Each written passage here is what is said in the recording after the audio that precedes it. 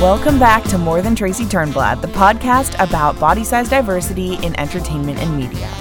My name is Abby Rose Morris, and today I am interviewing Lauren Ash, who is an actress and writer who you may know from Superstore, Chicago Party Aunt, Super Fun Night, or She-Ra in The Princesses of Power, or any of her many other TV and film appearances.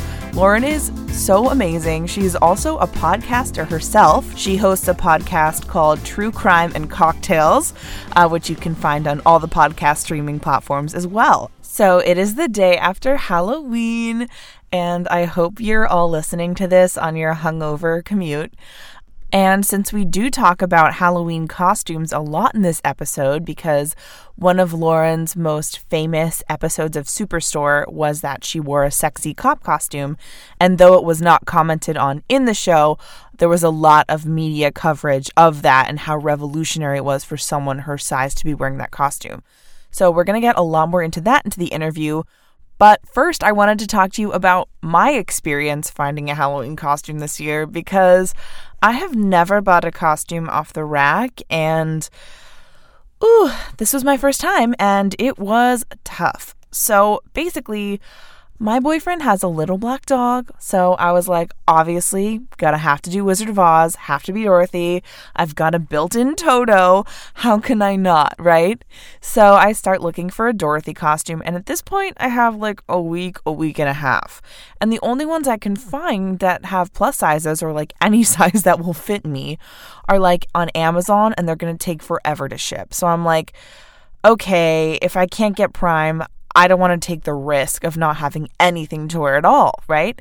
So then I start looking at party stores, like costume party stores. I've heard they have some plus sizes, so I'm just kind of praying. So first I look at Spirit Halloween. There's a Dorothy costume. They literally don't even have it in a size large, like anywhere in New York City. And, I can go anywhere to pick it up. I got my unlimited Metro card. Like, I'll go anywhere. So then I started looking at Party City, and the only thing that they had was a sexy Dorothy costume, which did not even look like Dorothy. It had like a fluffy apron in it. But they did have not one, but two costumes in an extra large available somewhere in the city. Now, my measurements were like kind of on the cusp between the X large and the plus size, and that's like a very privileged place to be in, because if they had not been, I would not have had a Halloween costume, right?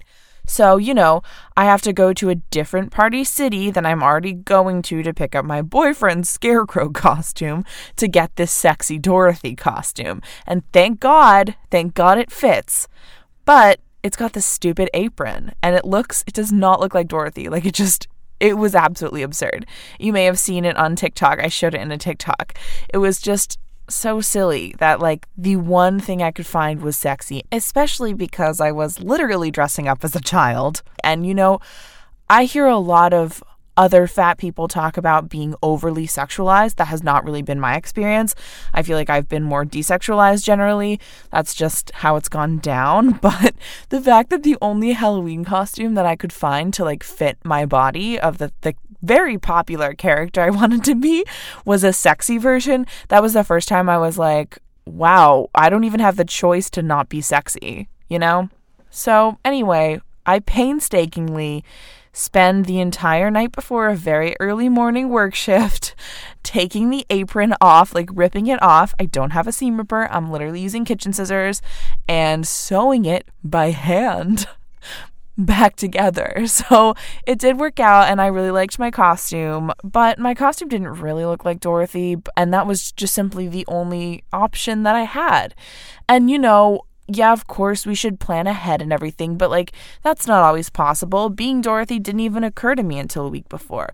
And every other year I have gone to a thrift store, had some kind of costume that was like didn't require anything this specific, so this was a very interesting experience having to buy that off-the-rack costume. It was also uncomfortable as hell. It reminded me of my dance recital costumes from high school. And, I probably would not do it again. I obviously next year will try to plan ahead more, but it's just not fair that we have to. It's so unfair that we have to be extra super organized, like, in order to find anything that we want to do that fits. And it's such a little thing, right? And I already have the privilege of being able to fit into one of the 2X larges that were in New York City. So I just keep thinking, like, for people who are larger than me, it's just all tenfold. Like, it's all so compounded. I think it's very interesting how we see certain size inclusivity in certain areas. Like, a lot of conventional stores are now expanding their size ranges at least a little bit, at least online. But things like specialty things like a Halloween costume or dance wear, or often like athletic wear or small boutiques, they are still like small, medium, large. So yeah, expand your fucking Halloween costume sizing, because this is ridiculous. Not all of us can fit in a standard size and still want to have a regular costume. Maybe not a sexy costume either. Although, to be fair, Party City only had Sexy Dorothy for all sizes. It's just that Party City was the only place to get any Dorothy costume in the size that I am. So, oh my goodness, it is a minefield, and Dina from Superstore was a lucky gal when she found that cop costume. So we are going to talk about that and many other things in my interview with Lauren Ash.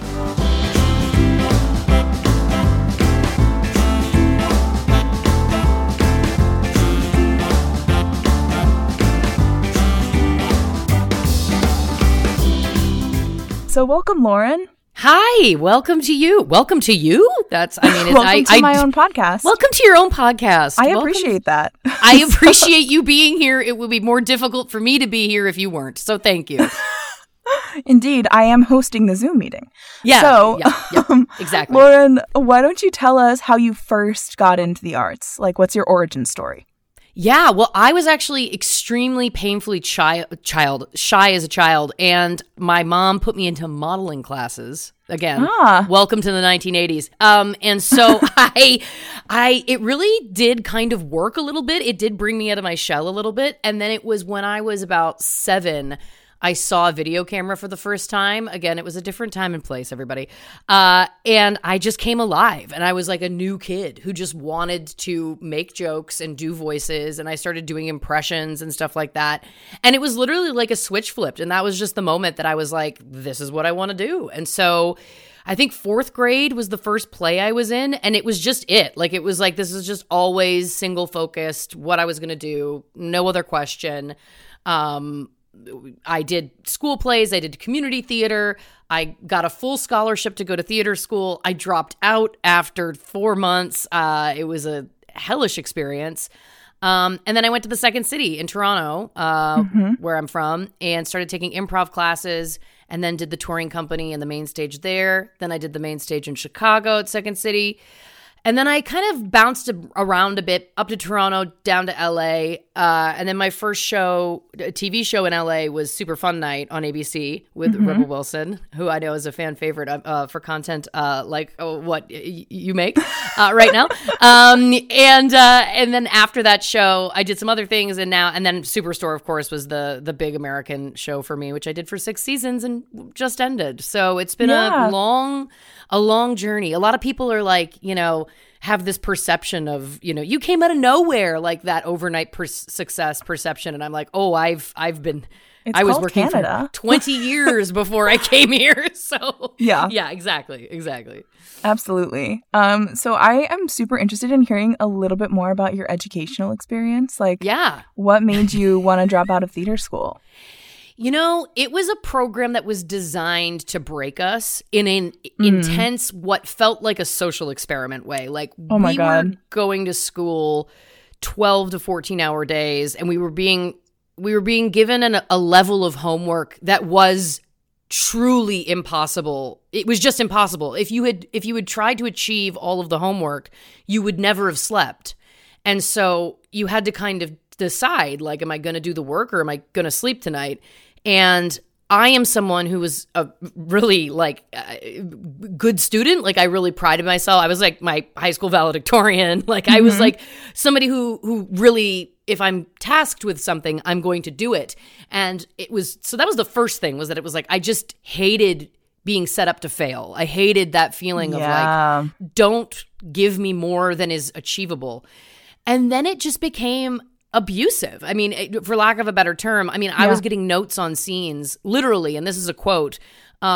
This was and excuse my language, it was not my quote, but my acting teacher said to me, were you raised by a single father? And I was like, I'm sorry? And he goes, because you just have this vibe like you were raised by a man who never combed your hair or hugged you. You're like a Steely Dyke. Oh my God. That was the note on my first scene study. Wow. And that's, again, like the tip of the iceberg. We could talk for a full 90 minutes about just my 4 months in theater school. Yeah. But they did not respect comedy in any way. It was like, if you wanted to be in comedy, it was not relevant theater. They didn't give any sort of training about on-camera work, which a lot of actors, I mean, I'm sure you know, it would be helpful when going through an acting program to get some on-camera experience. And it basically, honestly, it got to the point where I was waking up every morning dreading going, and I started to think, you know, maybe I'm just not meant to be an actor. And as I said, this was something that I knew I was going to be since I was 7 years old. And it was at that moment that I had that one shred of confidence left where I went, no, I got to get out. And I remember I called my mom, and she had been hearing me for the 4 months and how I was like slowly just breaking down as a human. And I was like, I think I got to quit. And she was like, I'm glad you're finally getting there. Like, yes, you need to quit.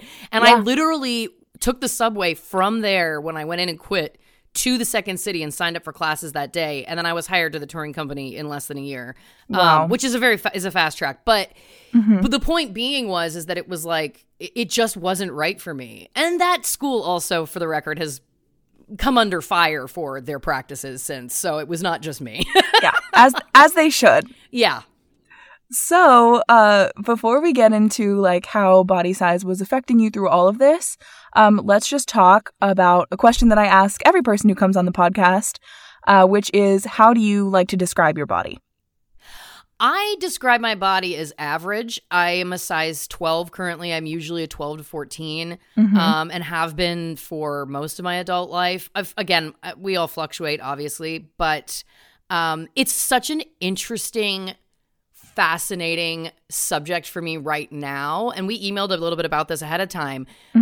Just given growing up in the 90s, it was a very different time from now. And I'm not suggesting in any way that it's like, I think it's super exciting. All of the conversation that's happening and people like connecting over the internet like we did, like we are. All of that is so exciting and empowering to me, but it's really interesting having to make shifts in my own brain, just given like what the fight was before and what the fight was now. And again, as somebody who, as a size 12 to 14, has always felt like I don't feel like I am the poster child for this movement. Yeah. But we're in a industry where somehow that has been kind of put upon me at times not, but at times it has. And it's interesting to me because it puts me in a really weird position, to be honest with you. Right. And I find the whole mid-size thing kind of bullshit. I'm like, there is no struggle being a size 12 to 14. Currently, you can buy clothes in straight sizes stores, and you can buy clothes at plus size stores. We're the most privileged because we get twice the choice of clothing. Like, you can get a size 12 and double the like, do you know what I'm saying? Like, it's like, when I saw that whole thing come out, and people might come for me about saying that, I don't know. But when I saw that whole thing come out, I was just like, this feels to me like people who are trying to be a part of a club that's really cool and very exciting. And I get that it's like, this is like, but I feel like it's like there's ways to be a part of that club that don't have to take space that kind of isn't really yours. Yeah. Is no, it that makes harsh? A lot of sense. Have I come in too hot? No, this is great. This is great. Good. Like, good. This is so interesting. It's a kind of a different perspective than I usually hear, but that's mainly because this is an entertainment podcast. You know what I mean? So like, because the standards are so skewed, like honestly, I was a size 12 for a long time. 12, 14, mostly 14, but like, you know, since middle school, that's like where I sat, and then I gained weight after college.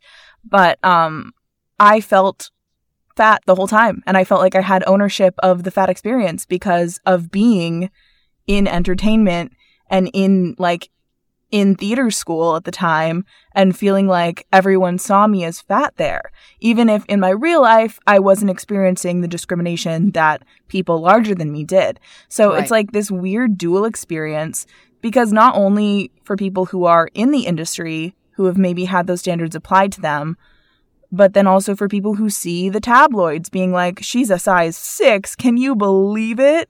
She weighs more than 120 pounds, like whatever. So it's such a weird experience. Can you talk more about like the oppressions you experience versus don't experience? Yeah. I mean, and don't get me wrong, I'm not suggesting that I feel like I have had absolutely no feelings about this, none of this thrust upon me. I have, and I'll get into that in a second. I think for me, the difference is just when people recently have been saying things online like Dina on Superstore is a great example of plus size representation. That's what I struggle with, because I'm like, but I'm not. And again, we can get into more of those details later, but I should just clarify again, I'm not suggesting that my life has not been made difficult or challenged by this, but it's also having that perspective, right? It's having the perspective of what is my experience versus someone else's experience. And few people overall, lead with that perspective, which I think it's really great that you do. Right. And thank you. And because again, I also, again, like, I think the big thing for me in the early 90s when I was very young, the stuff that we were being shown was wild. And the narratives that we were being communicated was wild. The narrative around Brittany Murphy's body in Clueless. Yeah. The narrative that came out after that about how she was the chubby fat one was so hard to wrap your head around. Like it's the dichotomy. And this is why this stuff is interesting and also like kind of a trip for me now, because at the time it's like, I feel like my brain almost split about it because it was so ridiculous. It was overtly so ridiculous. I was like, I can't put air into that because she is a tiny human. Objectively. Yeah. Objectively. And it also then we watched her demise and we watched all of that narrative literally ruin and destroy that woman's life. Totally. And I mean, you could apply this to someone like Judy Garland too, even a little further back. 100%. Exactly. So there was that part of me that was like, I just can't put any kind of air into that because it's ridiculous. But then, of course, as you've pointed out, we are in an industry where unfortunately it was like, but now I am submitting myself into a world where that exists. So even though the logical part of my brain goes, that's messed up, the other part of my brain goes, but these are the standards? Right. Okay, let's go. So, I mean, I remember sitting in an agent meeting when I was young. I was in my early 20s, and I was thin. I was 5'7", which I still am, haven't shrunk yet, not that old. But I was maybe 135 pounds, 140 pounds. I was wearing probably like a size 10 at most, 8, 10. And I was being told to lose weight by that agent. But again, for me, it was like, yes, it was upsetting. Yes, it was whatever, but it just fueled me. Like, I was like, screw this guy. Like, first of all, I'm not going to hear that from a man. Second of all, I was like, but I'm holding on to this part that's like, but that's not real. That's not real. And I know that I do not need to lose weight as a 135-pound woman in order to be successful. Certainly, also I'll add at the time, in Canada. I was like, what are these standards for, like, you know, doing a Tim Hortons commercial? Get out of town.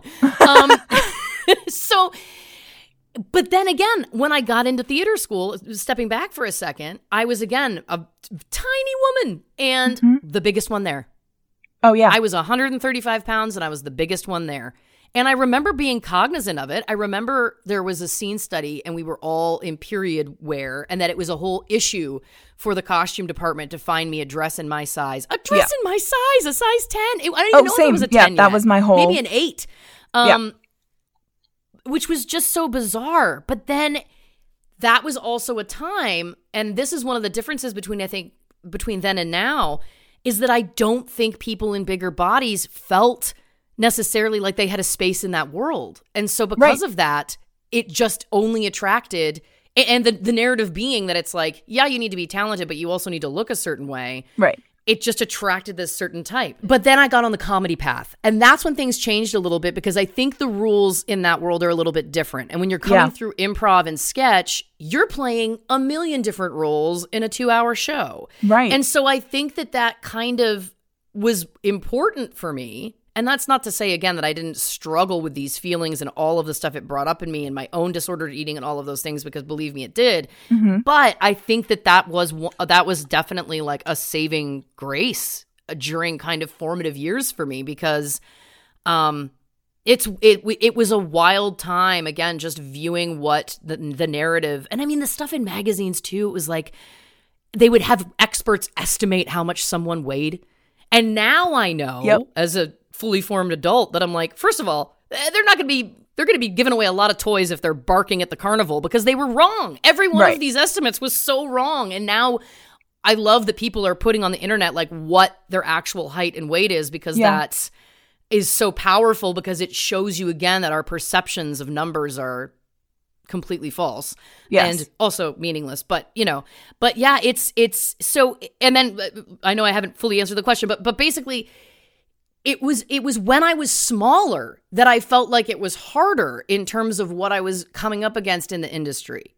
And then once I, again, gained weight into a 14, give me a break. But that's it, somehow the pressure kind of alleviated a little bit. Yeah. And truthfully, it's been interesting that I feel like we had one conversation during Superstore, I remember, about like, are we going to address this? And I was like, do you think we need to address it?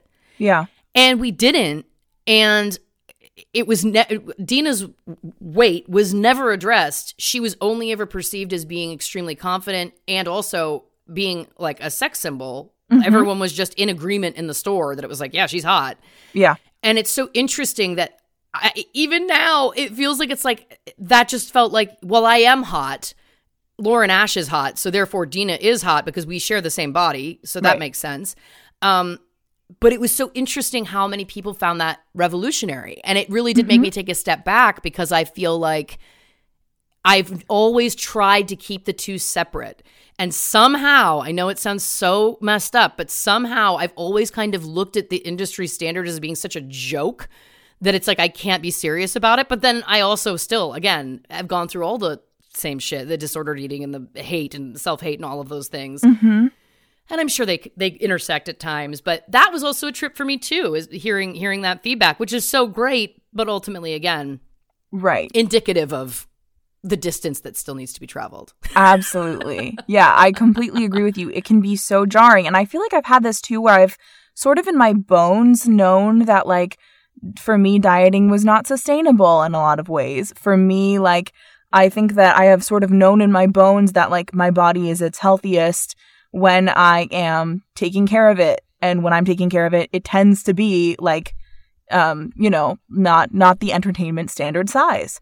And so like, I think I've known that, and I've known that the standards are crazy. And yet, because I want to be an actor so bad, like, I can't help but be like, oh, but when I walk into the room and sing this song, they're going to think that I'm crazy because I don't look like this song.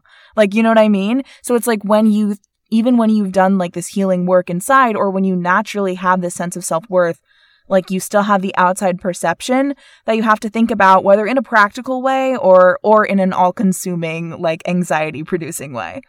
Totally. And it's interesting because I've actually had really interesting audition experiences. I remember there was one week that I booked a role. I was in my 20s, and I booked a role that was described as 45, morbidly obese with a brush cut. And in the same week, I booked a role that was described as 23, rookie cop, hot as hell. So Wow. What I have been lucky again, but this is again coming up through comedy and having an agent who was willing to, talk to casting and go, you don't know what you want. Just take a look. Yeah, people that's were awesome. creative in some of those castings. But the joke is that it's then in other ways, again, that it all seeps in, and then and then it's like auditioning for a role where it's like, no, but the joke is that you're not that big, but we're making fun of you for being fat. And I'm like, but I don't want to do that. Yeah. You know what I mean? And it's like, and then people again rewarding you to your face when it's like, you look so great. And it's like, oh, I'm the least healthy I've been in my entire life. Oh yeah, that's a mindfuck. Yes, it is. And again, but for me, somehow it feels it's always felt more overwhelming. And again, I'm sure it's all cyclical of a specific thing, but it's always felt more overwhelming.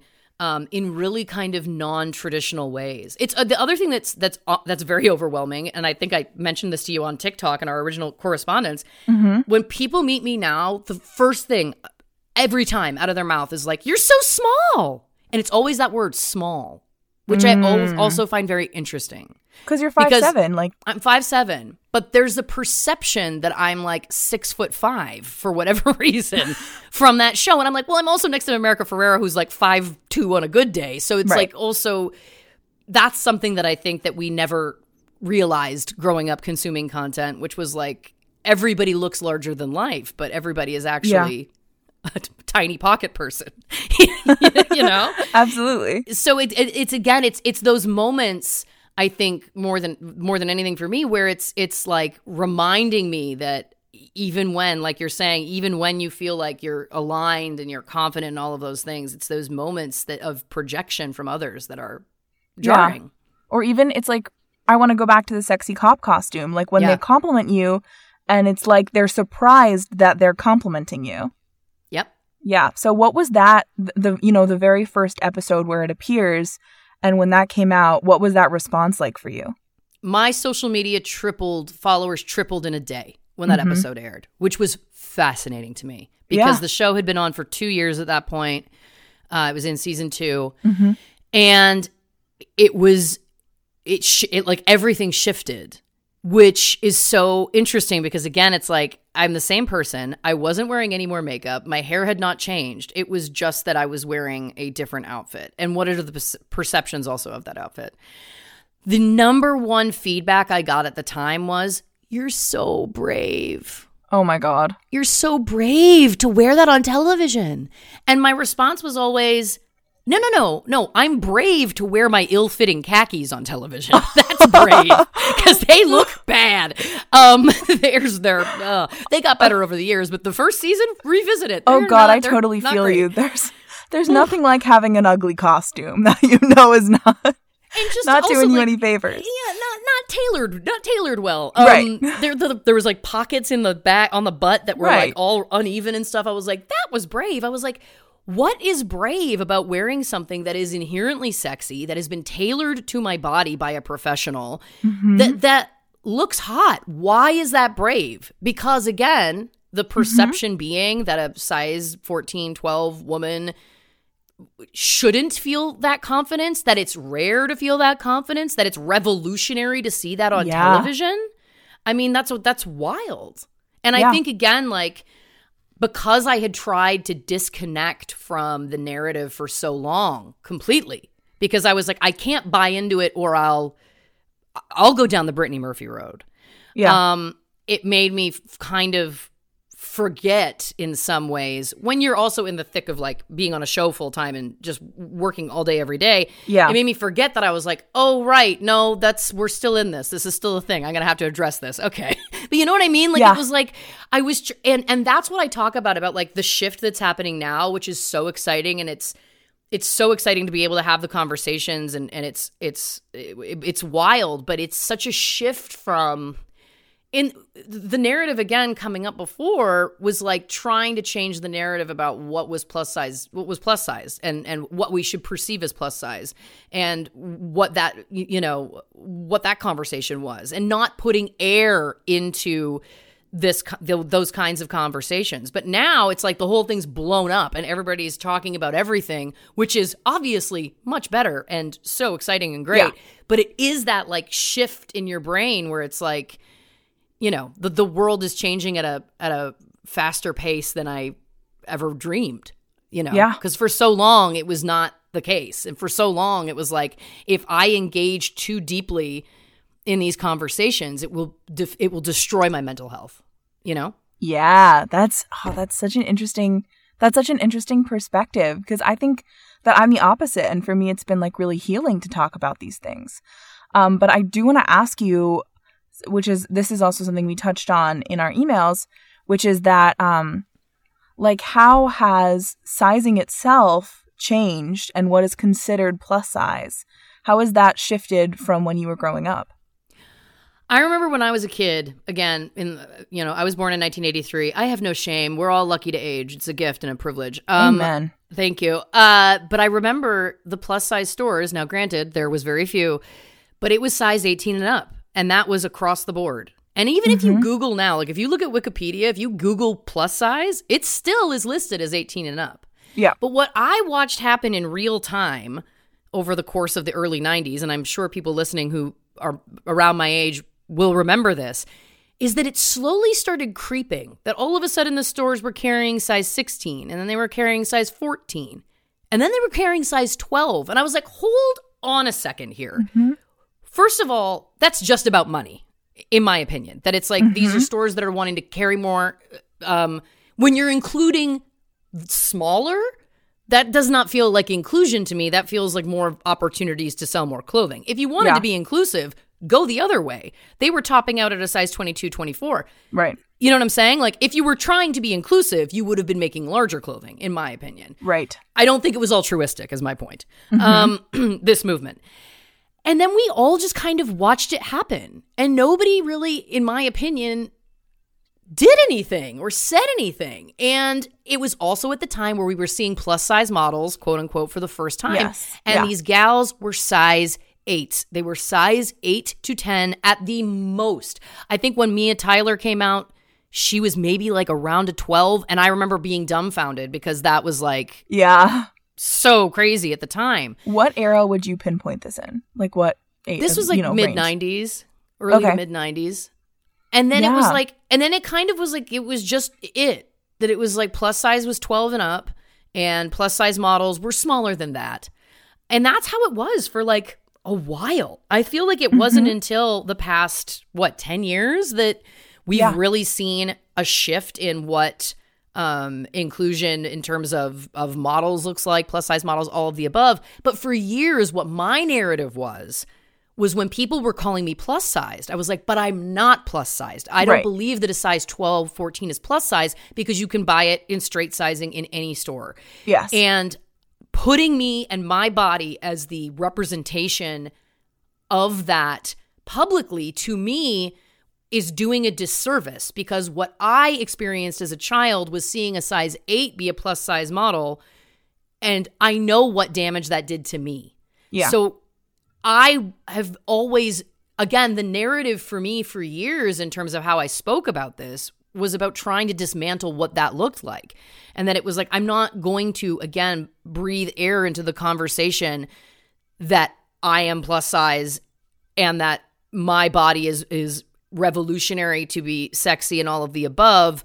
I was still happy to have the conversations, but that was what the narrative was. So now that the narrative in 2020s is shifting and becoming something completely different, which again is so exciting, and I'm happy to again adjust and evolve with the times. Don't get me wrong, but it's an interesting place to be, because the messaging is different. And again, the whole mid-size thing, which I know I came in so hot about, but again, I'm just like, we're not oppressed. Anyway, it's like, you know what I mean? Like it's and I think that both can exist. And that's what it is for me. Do you know what I mean? Where it's Absolutely. Like, I think that things are changing in such a positive way. And that's so exciting. And again, like I said, I get wanting to be a part of a movement. I get it, and I'm there. But I think that there's a difference between allyship and just trying to co-opt something to make it sound like you have been deeply oppressed your whole life. My experience as an actor again, has it affected my mental health, my physical health, my disordered eating, all of the above? Absolutely. Do I think that I have it harder than people who exist in larger bodies? Absolutely not. Of course I have not. it so much easier. Do you know what I mean? And so again, it's like, it's all about perspective for me, certainly. And again, I think just having the conversations and having the discourse. And people can disagree also. Like, I think that's also like, that's all part of like, but that's also like, that's and look here, I'm going to go there very quickly, but that's a privilege of this time. And that's again, like coming up and watching Kate Moss and like the heroin chic phase of models, where it was these women who like heartbreaking the way that they were existing at that time and the stories that you hear coming out of that time of how those models were living to keep those jobs. Yes. It's gutting.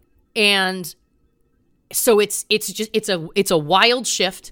And I feel like, again, even though I've already been so come in so hot about midsize, I also have to remember that it's like, it's so nuanced and it's such a like, all of it is so emotional and obviously deeply nuanced for all of us. Yes, it is. It's a hard thing because it's not like you can't have body insecurities. It's not like it wasn't ever going to be like, it was commented on when you were any bigger than the smallest size. And like you do carry that trauma.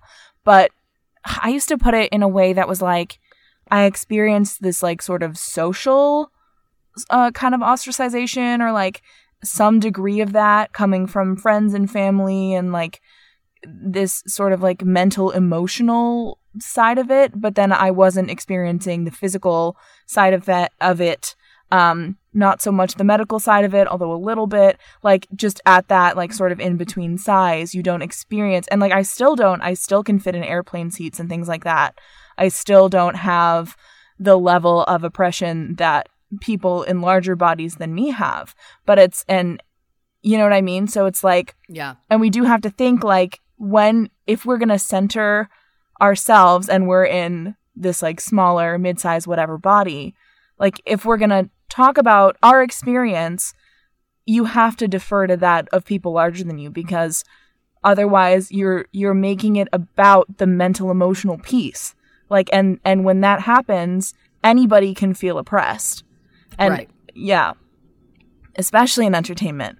And then when it's about that confidence, I've talked about this a lot on TikTok, the confidence becomes more accessible to people in more socially acceptable bodies. So like it's always going to be easier for thin people, for white people, for people whose features fit like the Western beauty aesthetic. Like when it becomes about those feelings, which I think a lot of the mid-size sort of movement activism is, and it becomes about feeling beautiful, then we're getting into dangerous, dicey territory, and we have to remember to keep this accessible to people in larger bodies. Yeah, absolutely. And also, I want to say real quick before we move on that when I was growing up, when I first started shopping in like women's stores, juniors section, whatever, at the time I was a size 12. And I remember it was always the biggest size. Always. Every single store. And I was, and 14 was the smallest plus size, I think. And I was like teetering on the brink. And at that time, like my internalized fat phobia was terrified that I would become a size 14 and like refuse to go into the plus size stores. And I think one time my aunt took me to Torrid and I was wearing like a 00X or whatever their smallest size was. And I was like, it was weird because I was like, well, I don't need to be here, but I guess I can fit in the clothes here and I like the clothes here. So again, you have that like double of you can shop in both places. And then sometimes neither, but usually both. And that like is kind of in its own way a special place to be, like a privileged place to be. It definitely is. Mm-hmm. And again, like I just remember watching that transition happen. Like I remember going to like, now granted, I also grew up with not a lot of money. So we were shopping at places that, you know, Walmarts and Sears. I don't know if you have Sears here, but it's stuff like that. I was shopping exclusively at Once Upon a Child until I was probably 13. I love that so much. I love that so much. But I remember the clothes definitely going up to at least a 14, if not a 16, where I was. But then the shift changed. The shift all of a sudden. Interesting. Right? And so then it starts to go, well, wait a second. Like 2 years ago, that was in the straight sizes or however we want to label them. And now all of a sudden it's in this other section and nothing's changed. But right. Do you know what I mean? And like that's but then the there's stuff. the And that's social weight of which section you shop in. Right. And then it's all a construct. Mm-hmm. It's all a construct. It's so disorienting too, because then it's like, when I was younger, and I'm a little bit fatter now than I was then, but like I'm a few sizes bigger. I'm now probably like a 16, 18.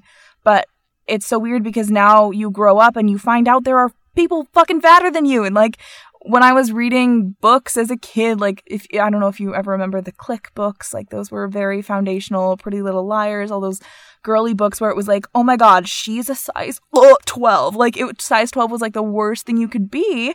And I, a size 12 reading those, and then growing up and even gaining weight, but yet realizing my thin privilege has been very interesting, very weird. Right. It's almost like the opposite of what's happened to you. Right. Mm-hmm. Right. Yeah. So I would love to talk a little bit more about like the time you've had in your acting career and like how has this showed up for you there, in terms of roles you're called in for or ways that people have treated you on set, anything in the costuming department. Have you noticed any shifts in that across your career? It's interesting. Again, I remember, like I said, I remember being smaller and then this one role I like fought against taking, and the jokes were all at my expense of being so fat. And again, I was the smallest. I was also like deep in an eating disorder at the time, deeply in an eating disorder. And I just knew, I was like, I don't think I should do this. But then I was also like, I really need the money. I am not in a position. And I tried to say no, and they kept coming back. And so I took it. And I remember like every day we shot those scenes just being like, what are you doing? And then we were in a table read for an upcoming episode of a show. And there was a line where another character was saying, you're not a cute babe pig. You're like a disgusting, overweight, gross pig. Oh my God. And I remember just looking up, and I just looked around the room and I just said, really? Like, again, like I was like, and also that's the other thing that I feel like the human side of those things too. I loved a lot of the people that worked on that show so deeply. They're friends to this day. But I'm like, you guys don't know what I was going through at that time and how complicit that was in that process for me, and what work it took to work through what that did. You know what I mean? And like also just like lame and not fun and not funny and not helping, again, the narratives. And I understand that the rationale was like, but it's ridiculous because she's small. And I'm like, but why is that a conversation at all? Like, why is that? You know what I mean? Like, it's also an area where it's really hard to do sarcasm. It's really hard to have the joke and eat it too, if you know what I mean. Oh, like, that's a brilliant quote. Yes, it's true. But like if you're talking about like a movie like, say, Shallow Hal, where like the moral of the story is that he loves a fat woman, but yet while it's getting there, the way that it gets there is super fat phobic, and they want to have all those jokes in there. They want to like make sure that they mine the fat suit for all it's worth. It's like they sort of cancel each other out. Even when they're trying to do a good thing, like if they're not willing to give up the jokey possibility of getting those cheap laughs, it's hard to do. Yeah, I agree. I did a show once also where I think that Joy Nash was saying this in your episode with her. Mm-hmm. I did a show, and after the audition, they were like, "You're not ugly enough." I was like, I can't. Guys, that's something that's so attainable on the day. Like, you can do a lot to go up a face. But, and it's funny because I was so torn about it, but it was a show where they ended up putting me in a fat suit and a bad wig and a face mole and all these things. Yeah. And there was part of me that was like, is this, I don't know about this. Yeah. And then there was another part of me that was like, I mean, not all of the humor was about about her weight. But again, I was like, what am I doing? Do you know what I mean? Like, it is those moments where you're like, because on the flip, I've also had a lot of great experiences. Like, again, on Superstore, where it was just like, we had the conversation once, and then it was like, no, I don't think we need to address it. Yeah. Which actually, in the non-addressing of it, became the addressing of it. Like, that became the statement, which was like, we don't need to talk about Dina's body because it's not a conversation. Yeah. There's no conversation here. And in the show, it seems so normal. Like, it doesn't seem like, if it weren't for the larger, like, cultural context of how, like, bodies even a bit larger than the entertainment standard are viewed on screen and how it's always mentioned and always treated a certain way. Like, if not for that, you just watch it and you're like, no, yeah, it's just, there's nothing about it that would make you be like, what? You know what I mean? Like, just because everybody treats it normally. And then it's also weird because in real life, like, I feel like I've seen things like that happen where everyone's in agreement that somebody's hot even though they're not a size 2. Like, right. That happens. Of course. Yeah. And of course, beauty is in the eye of the beholder and all of the above. But again, it's like, yeah, it's not abnormal. And, you know, I think our show did such a great job of diversity in general. Yeah, there's a lot of body diversity too, in particular. Yes, and that we filled out the world in that way, in terms of, as we were continuing to cast other characters. And you know, one thing that I always bring up, and go with me because this is going to feel like, where is she going with this? It'll come back. Okay. It'll boomerang around. But one thing about Girls and Lena Dunham, when that show first came out, people, and listen, there's lots of controversy, problematic, but go with me on this for a second. People were commenting about how it's like unbelievable that someone that fat was naked on television and whatever. And I was like, she's not fat. She is, I guess, I mean, if you met her in person, and I've seen her in person, at that time when those scenes are being filmed, she was around a size 8. She was not typically, she wasn't even mid-size, but she had an atypical body type. And this is what I kept saying at the time. I was like, we have to, but this is, again, why I think words are important and nuance matters, is that I was like, but I don't think she is fat, you guys. I think we're just seeing an atypical body type. And it is atypical to what we see naked in content. Right. It is a very typical body type in the world. Right. But in terms of what we typically see on film and television. So again, I know that there's people have lots of opinions about her and her content and all of the above. And it's like, have your opinions. Absolutely. I have mine too. But your opinions don't need to be based on her body or about her body or using her body as indicative of other moral failings. Exactly. Yeah. Exactly. And I do think that it was an interesting conversation that, had that show come out now, I think it would be a completely different conversation about what that was.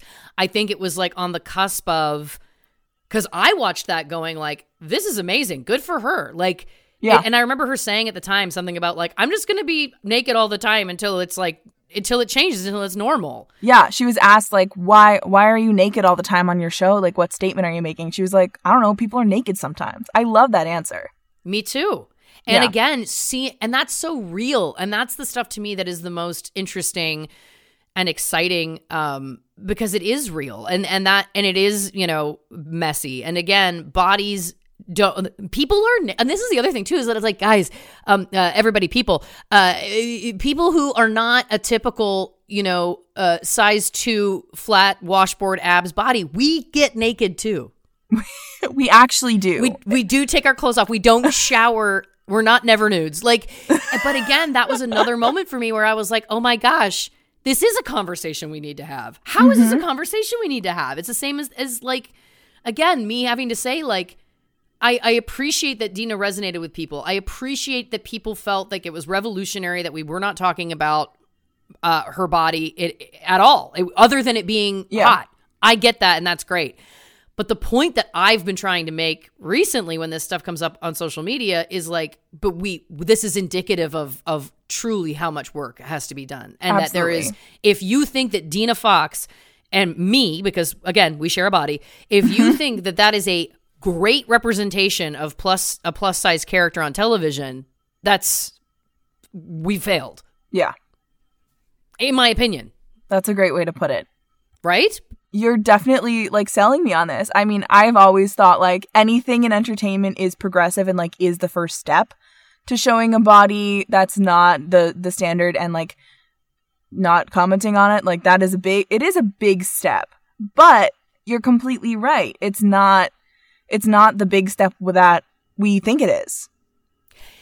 It just feels like the conversation is happening at such a lightning pace, and I feel like the progress is not meeting it. So to me, it's like, yes, I do agree that it is a big step. I do agree that, again, when I saw Lena Dunham, I was like, oh, wow, we don't see bodies that look like this on television and film naked. Typically, we haven't, and that's important. And I can come out of it and look at it and go, it is important that Dina's body was never commented on other than people saying she was hot. I get that that's important.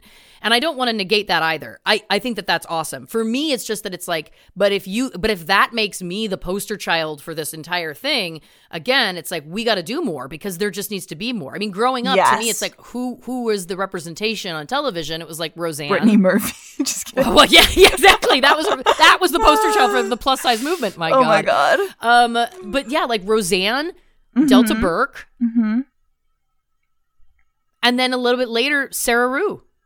And Sarah Rue was also not as was on the smaller end of that spectrum. Certainly, there was not a lot. So again, and then I would say I'm even a little bit on the smaller side from her. So it doesn't, again, feel like progress to me. It feels like it's like it is, but that's sad. Like, it's like, this should not be the progress.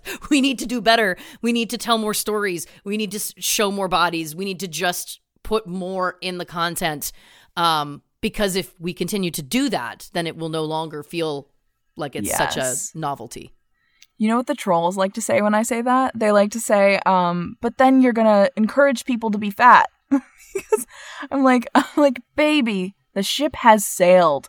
No, it's way too late for anyone to be like, damn, I want to be fat. Like, come on. You know, the first talk show appearance I did was on Conan, and I was smoking hot in that clip. And that's the reason why I don't look at YouTube comments now. And it's the reason why I have a podcast and we do not allow YouTube comments on. Because what I learned again was that, it was totally protecting my own mental health, because I was like, I could go down this road and I know what that will do for me. But people were saying things like along that line. Like, it was like, you're promoting obesity by existing. You deserve to die. You should kill yourself. All these things. And I was smaller than I am now. And again, it was like, I was like, between a 10 and a 12, I think, at the time. Like, and I, again, but that's why I always have to, and I guess this has just been my maybe it's like, maybe I'm just, what I'm discovering through this chat with you is that maybe it's just been a survival technique for me, that it's like, I have to put it in the box of, but that's not real. Like, that's not true, and that's not real, and I cannot look at it. I just can't. I can't invite it in, because if I invite it in, that invites in a whole lot of other things that I've done and I've been through, I've experienced, and it's just, it doesn't serve me. Totally. And it doesn't serve anybody, And the other thing, very quickly, I will just say again, that connects to this specific thing is, I also just made the decision a few years ago that I was going to stop negatively self-talking. And this was like on the cusp of when body positivity and body neutrality was kind of a thing. I hadn't even really heard of it at the time. And then I was like, oh my gosh, I'm like aligning with the greater movement. And I didn't know. But it's so funny that became like one of the big stories that magazines were running about me. And they were not implying that I should, but it was a novelty. Again, that it was like, isn't that wild? Right. Isn't it wild that a woman would employ, and I think that it was, again, like that a woman would employ this way of thinking and speaking about herself. And since then, like, I talk openly, I speak positively about myself in front of anybody, and it is a trip. It is amazing to watch how uncomfortable it makes people, to watch how disarming it makes people, to watch how people they don't know what to make of it. Like, I will talk at length about things that I like about myself. And granted, there's things I don't like about my body too. But I just don't spend the time, because if I spent the time, again, that's not healthy for me. And like, it's kind of a waste of time because it's not serving you, and talking about the things that you do like about yourself does. Exactly. And again, the final thought on all of this is, the only reason why we believe that bragging, in my opinion, is a bad thing is because that is what we've been programmed to believe. Yeah. there's no reason why it should be negative for anyone, but certainly women, to big themselves up. There's just no reason. That's something that we've been told. Just like we were told that Brittany Murphy was chubby and clueless, and that is a lie. It is a lie. Indeed. So it is now time for a segment called Cast Me Cowards, where you tell me one place that you would like to see yourself where you have not, you might not be like traditionally cast according to entertainment standards. I desperately, and this is such a bizarre one, but one of my life goals is to be a like Atomic Blonde action movie star and not having to. Now listen, I'll train for it, but not having to like change my body or like get ripped or whatever. Like I want to do a like full on action movie with full like slick fight sequences, shooting guns, running and sliding across hoods of cars. I love that. In the body that I'm in. That's what I want to do. Amazing. Yeah. I literally I'm developing some scripts right now with NBC Universal, and I in like every one, I'm like, is there a way I can try and get a fight scene in here? I'm so passionate about like, because again, I think it's so fun to see women in those roles. I live for seeing women in those roles, but I feel like, first of all, there's just a deficit, and second of all, I also, now granted, I'm not going to get into the larger debate because I can't believe I'm even going to say her name, but when I saw Gina Carano on The Mandalorian, I was like, this is awesome. Like, she's kicking ass and she looks fabulous. And then it became a whole other thing. But her as a person and politically, but I was like, oh yeah, I was like, this is what I've dreamt of, is like being the like girl who just kicks ass and looks like powerful and amazing doing it. Amazing. I love that answer. That's so good. So the last question that I'm going to ask you is, what can we do moving forward? Do you have like any guidelines you could set for like making better body diverse representation on TV / in the entertainment industry as a whole, or anything you wish that people would do to combat the lack of representation? For me, and I mean, I would also love to hear your opinion on this, but for me, I would love to see larger bodies on television in roles where the story is not about them being in a larger body. Amen. And I am not, again, suggesting that we erase what that experience is or that can't come in or whatever. But to me, it's like, can't we just see normal people? And by normal people, I mean everybody. Like, to me, the best television and film, like I've alluded to before, it represents what the real life experience is. And I don't need to tell you, the real life experience does not look like what we've been shown since basically the beginning of time. And then when Hollywood wants to pat itself on the back because they've put a larger bodied person in something, it's always that the story is about their struggle or about them trying to find love or whatever. And I'm like, what if we just saw those bodies playing roles where it's not brought up? What if we just saw those bodies playing and those people playing roles where they exist and have storylines and have romantic relationships, and it just doesn't come up? Because again, what I've learned is that when we did that with me, a size 12, 14 woman, people found it revolutionary. So I honor that and I say, cool, well then let's take the next step. Let's do it with people who are bigger than me. Let's put them in things and not have them comment on it. Let's allow them to have romantic relationships and be sexy and be sexual and all of those things and it not be commented on.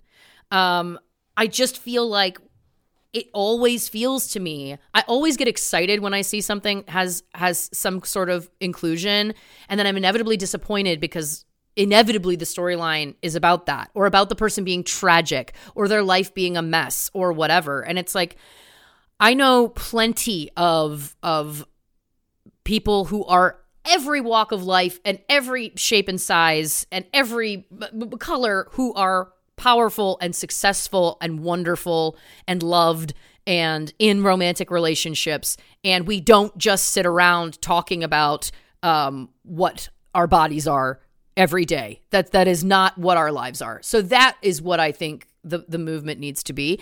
And listen, I currently am a creator. I am trying my best, and it is on my mind, diversity in general, in terms of this, in terms of disability representation, in terms of LGBTQ plus representation, in terms of people of color. All of that is on my mind, and in a way that is exciting to me. And it's an uphill battle. And I think sometimes being on the other side too, it's like, it's hard, but I think that when you come into things with that intention and you come into things with that in mind, and you really do have an agenda to try and make change and try to make things different, even if you can't get everything that you try to achieve, you should be able to get some of it. And to your point, every little bit does push us in the right direction. Yeah. And I hear you that it's like, maybe my part of my issue is that I'm like, well, we gotta go faster. Let's speed it up. Come on, let's go. No, because there's discourse on the internet that's so like light years ahead of what we're actually seeing reflected in media. So it's frustrating. It is. And I think, again, I wish that the internet existed in the same way when I was back in the 90s, because I think, again, we would be so much further now. And again, I just fully believe that all of these conversations make, patriarchy and all of those things so scared, because when people are empowered that have been disenfranchised, obviously, it makes us realize that, we're only feeling like we're less than because we've been told that we should. And I think that we can probably come together and make some change. So that's, long story short, too late. That is my hope. My hope is to personally create content that is able to reflect those kinds of things and include, again, a cross-section that just looks like what the world looks like, rather than, and I love the show, but rather than Friends, which is the touchstone in comedies for me always, which is like, I love the show. I really do. And there's so many good things about it. Great jokes. Joke. It's amazing, but I don't want to see a show that looks like that ever again. Awesome. Well, it was so great talking to you. This was such a good conversation. I wish I'd asked you more about writing. Now in hindsight, I'm like, oh man, we just flowed and I forgot to get to those questions. But then you said it anyway. So listen, there we go. It was organic. Absolutely. Well, I am so excited to hear about your future projects and where things go in your career and all the things you're working on. And if there's anything you would like to plug, like your podcast, now's the time. Yeah. I have a podcast called True Crime and Cocktails. I host it with my best friend, sister by life, cousin by blood, Christy Oxborough. But you know what? The show also is like, we've done it for about a year now, and it's as much about talking about pop culture and